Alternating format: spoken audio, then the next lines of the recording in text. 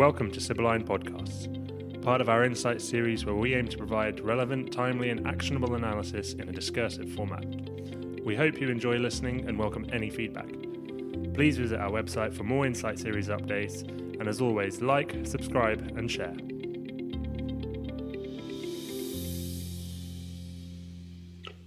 Hello, and welcome to Sibylline's podcast series. Jonathan Dunbar here, Sibylline's Director for Europe, the Middle East and Africa. Today, I'm joined by Ben Manzan, our Sub-Saharan Africa analyst, and James Barth, our North America analyst, to discuss our latest series of reporting, the Global Extremism Quarterly. James, beyond the title, what's this report about? Well, this report provides insight into terrorism and extremism trends across the globe. It has three different sections which allow it to address kind of the longer term trends identified at the start of the year, as well as more ad hoc developments identified as the year goes on and new threats emerge. So these three sections are developments to watch, annual themes, and there's an annex section as well. The developments to watch responds to the ever-changing dynamics of extremism by highlighting new developments that we identify within each quarter that will impact clients. Naturally, these are different each quarter and allow us to be flexible and current in our analysis. For example, at the start of the year last year, no one would have predicted the ways in which both right-wing extremism and left-wing extremism interacted with social justice protests. So that's something that can be picked up in this report. Then we have annual themes, which track 6 global themes identified at the start of the year and provides updates on these that have seen the most significant changes in the threat environment each quarter. This allows us to identify broad, holistic trends relevant for clients and then follow these developments over the course of the year so that clients can see any significant increase or decreases in these threats. By flagging these at the start of the year, we kind of provide an early warning signal for potential triggers in escalating or de-escalating threats. And finally, the annex section, pretty hefty. It provides a threat rating for over 30 different extremist groups throughout the world, as well as an overview of the ideology, the targets, recent developments for all of these groups. The ratings are split into threats to business, threats to citizens, and threats to governments, and allow for variation in the threats posed by each group. So some groups may pose a very particular and strong threat to government, but less so to businesses just by the nature of their ideology and the sorts of targets they go after. So what's prompted the release of this report now, and the timing? What's relevant about that? Well, I mean, to sum it up, the pace of change in the threat landscape of terrorism and extremism is unprecedented. And we're creating this report as a response to help clients track, understand, and manage these threats. That isn't to say that the threat of terrorism wasn't evolving before. Terrorism is always evolving. Groups have always responded to new global dynamics. They've shifted their weapons and targets of choice and adapted to new technology and recruitment methods. However, the past few years, and certainly the last year in particular, have seen a radical global shift. In my own area of expertise, in Canada, for instance, there was a 200% increase from 100 to 300 far-right extremist groups since 2015 alone, which is representative of a kind of renewed threat from far-right extremism globally. Simultaneously, the formation of and now collapse of the Islamic State has created new opportunities for groups specifically in sub-Saharan Africa to grow.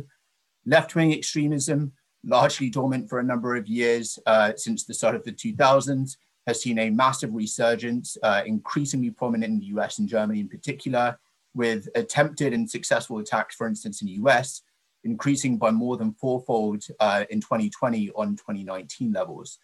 The pandemic exacerbated many of these trends and also brought in new trends to light. And this report really is a direct response to these changes. So what are the developments to watch and annual themes that we're looking at for this quarter as we move forward? So for this quarter, the two developments to watch that we've identified are that far left groups in Europe and the US are using pandemic and mainstream narratives they've co-opted these narratives to further their own extremism narratives. And in doing so are likely to gain support and further radicalize those who are already within these organizations. The second development to watch that we have looks at France's ban of the right-wing extremist group Génération Identitaire, which we assess as unlikely to reduce the threat posed by this group, primarily because it's kind of hitting the target with how to respond to this sort of threat. There are 6 annual themes that we identified at the start of this year. These are COVID-19 compounding the rise of the far right across Europe and the US. Consolidation of Sahelian gains is driving expansion into new territory. Terror attacks are more concentrated in Iraq and Syria as ISIS grows there, but are declining elsewhere in the region. The faltering Afghan peace process is driving instability in South Asia. Brazilian right-wing groups are turning to QAnon conspiracy theories, and increased competition for territory is threatening international investment. This quarter, we've identified the consolidation of Sahelian gains driving expansion to new territory and the faltering Afghan peace process as the 2 primary themes to watch, themes that have had developments this past quarter that clients should be aware of going forward. Thank you for that, James. Let's have a look at one of those that you've pulled out in the 6 themes that we're currently tracking, specifically the issues in the Sahel and the surging jihadist threat there. Ben, this is obviously your patch, and you've been watching this for a while. How has this conflict in the Sahel developed over the first quarter of 2021? Well, thanks, John. I want to say right from the off that the situation in the Sahel represents a sort of development on an existing trend rather than a major change or divergence from it, a sort of consolidation and expansion primarily in areas which have always seen or already seen high degrees of conflict, which is driving international and regional concerns about further expansion into the West African region and particularly the states in the Gulf of Guinea. Over recent years, we've seen jihadist groups, primarily based in Mali, successfully expand southwards and westwards into Burkina Faso and Niger. A key to this expansion has been the prioritization of rural communities and connecting themselves to particular communities that have been historically marginalized by states in the region that have complicated historical relationships with sedentary communities. So this is primarily communities such as the Tuaregs and the Fulanis. By connecting themselves to these communities, they gain a number of advantages. Firstly, because of their kind of semi-transitory culture, they gain access to international trafficking networks that have been utilized by some within these communities. They gain access to a community which spans borders, allowing them to travel to expand internationally.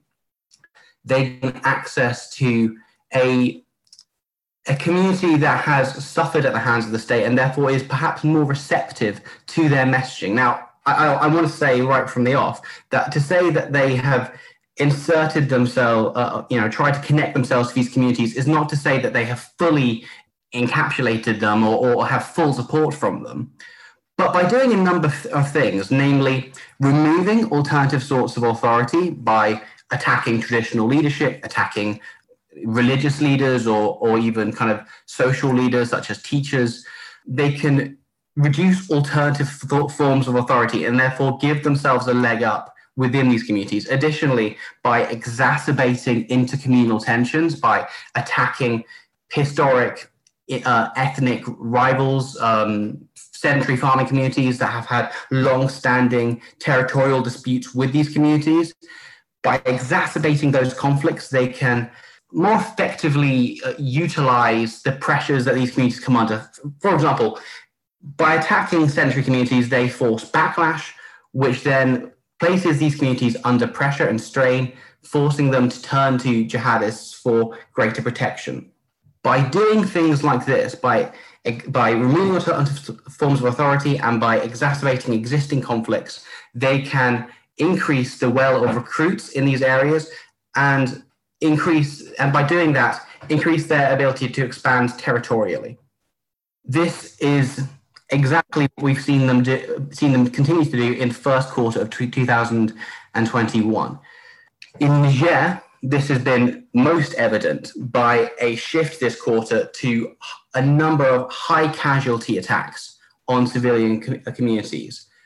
This started at the beginning of the year with, I think, what was then one of the most violent incidents in Niger's history, with 105 killed in January in 2 villages in the Tillabéri region.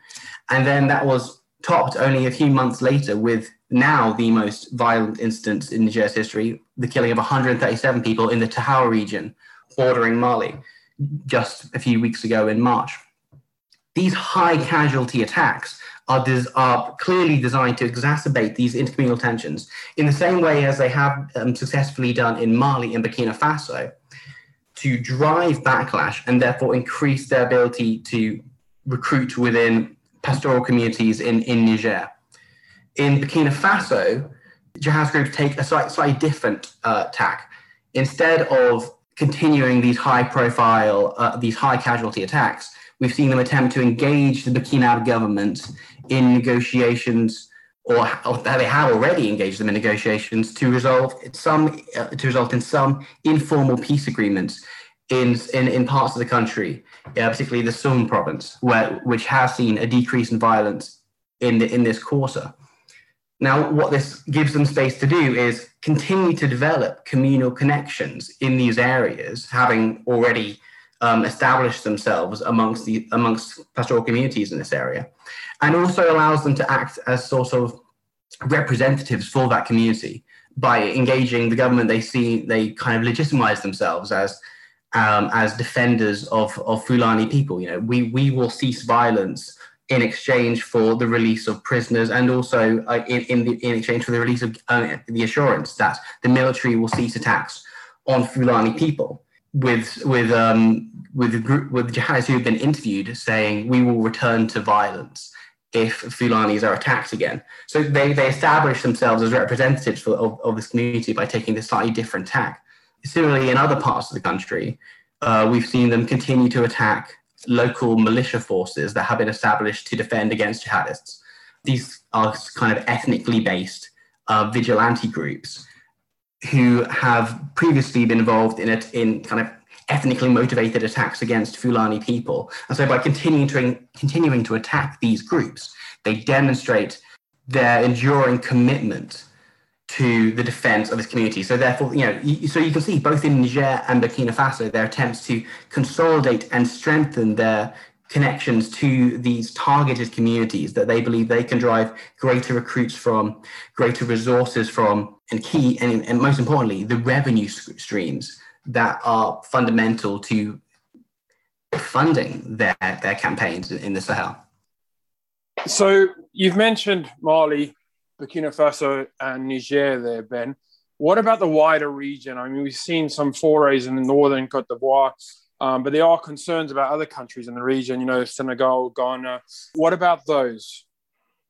Right. So, I mean, in this quarter, we did see Bernard Emy, the French head of the General Directorate for External Security, flag a potential expansion towards Benin and Côte d'Ivoire.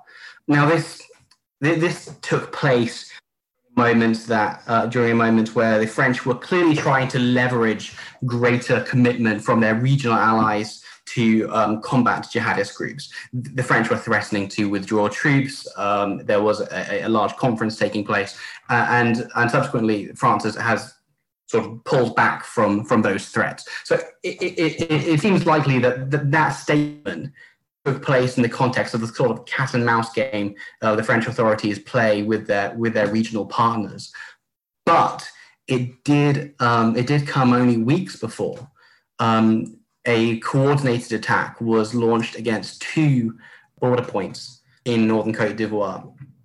So the potential for expansion is definitely still there. Additionally,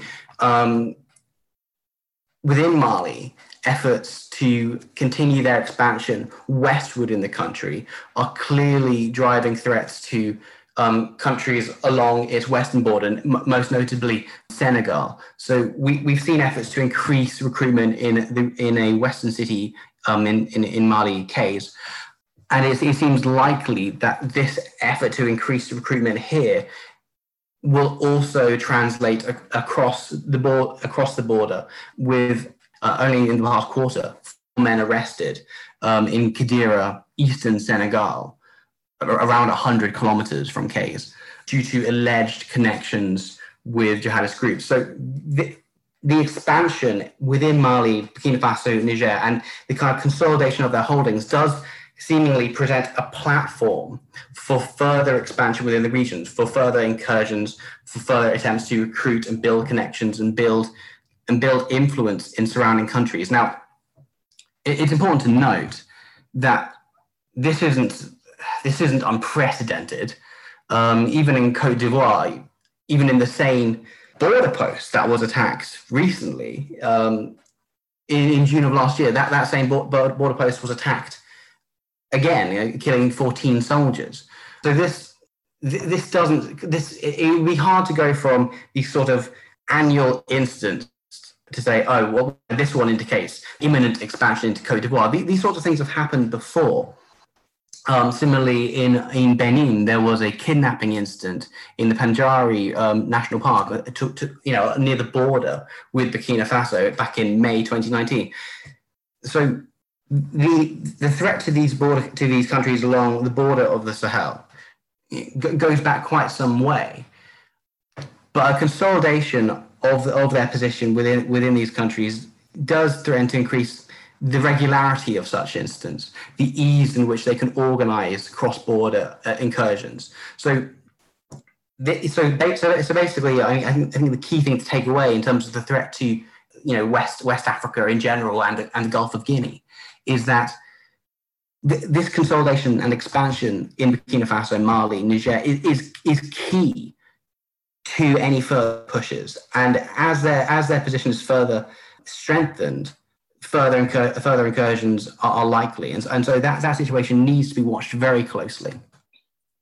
So given these developments around the wider region, Ben, what does this mean for companies operating there, and how is this likely to affect them? Well, I think for the most part, the success of their current strategy, they're focusing on rural areas, they're focusing on building connections with particular communities from which they derive their resources and their recruits. I think we'll see them stick with this strategy. It's proved very effective for them. A shift towards attacking cities, which would likely be costly in terms of how much resource and effort they would have to put into them for seemingly relatively limited results, seems unlikely. So, businesses based in major cities I think are unlikely to be directly targeted by these groups because they operate in a sphere that offers limited rewards for jihadist groups to focus on kind of territorial expansion.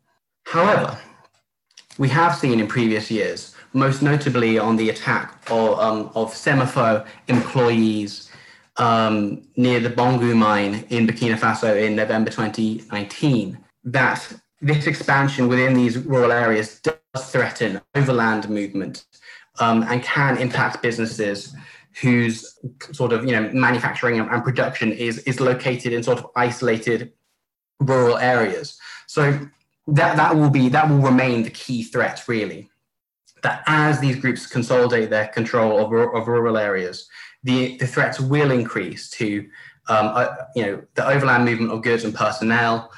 The assets that are sort of located in rural areas do run the risk of becoming sort of surrounded by areas in which jihadist groups move freely, potentially cutting them off or preventing them from operating. The Bongu mine, for example, back in November 2019, had to suspend operations and then only resumed in February once the company had committed to moving staff via helicopter. So this expansion clearly presents threats to businesses, albeit primarily those located outside of major cities and primarily to goods and personnel in transit rather than specific targeting of assets. Thank you, James. Thank you, Ben. And for all of those who have joined us today, the report is being released. And should you like to receive a copy, please do get in touch at info at sibylline.co.uk. As per our other podcasts, we're now going to move on to our events to watch over the next week and see what's on the radar on the analytical front there. I'm joined by Edward Johnson, our Insight Team Manager, who will highlight a few of the events that we should take note of. Ed, thank you for joining me. What's on your radar?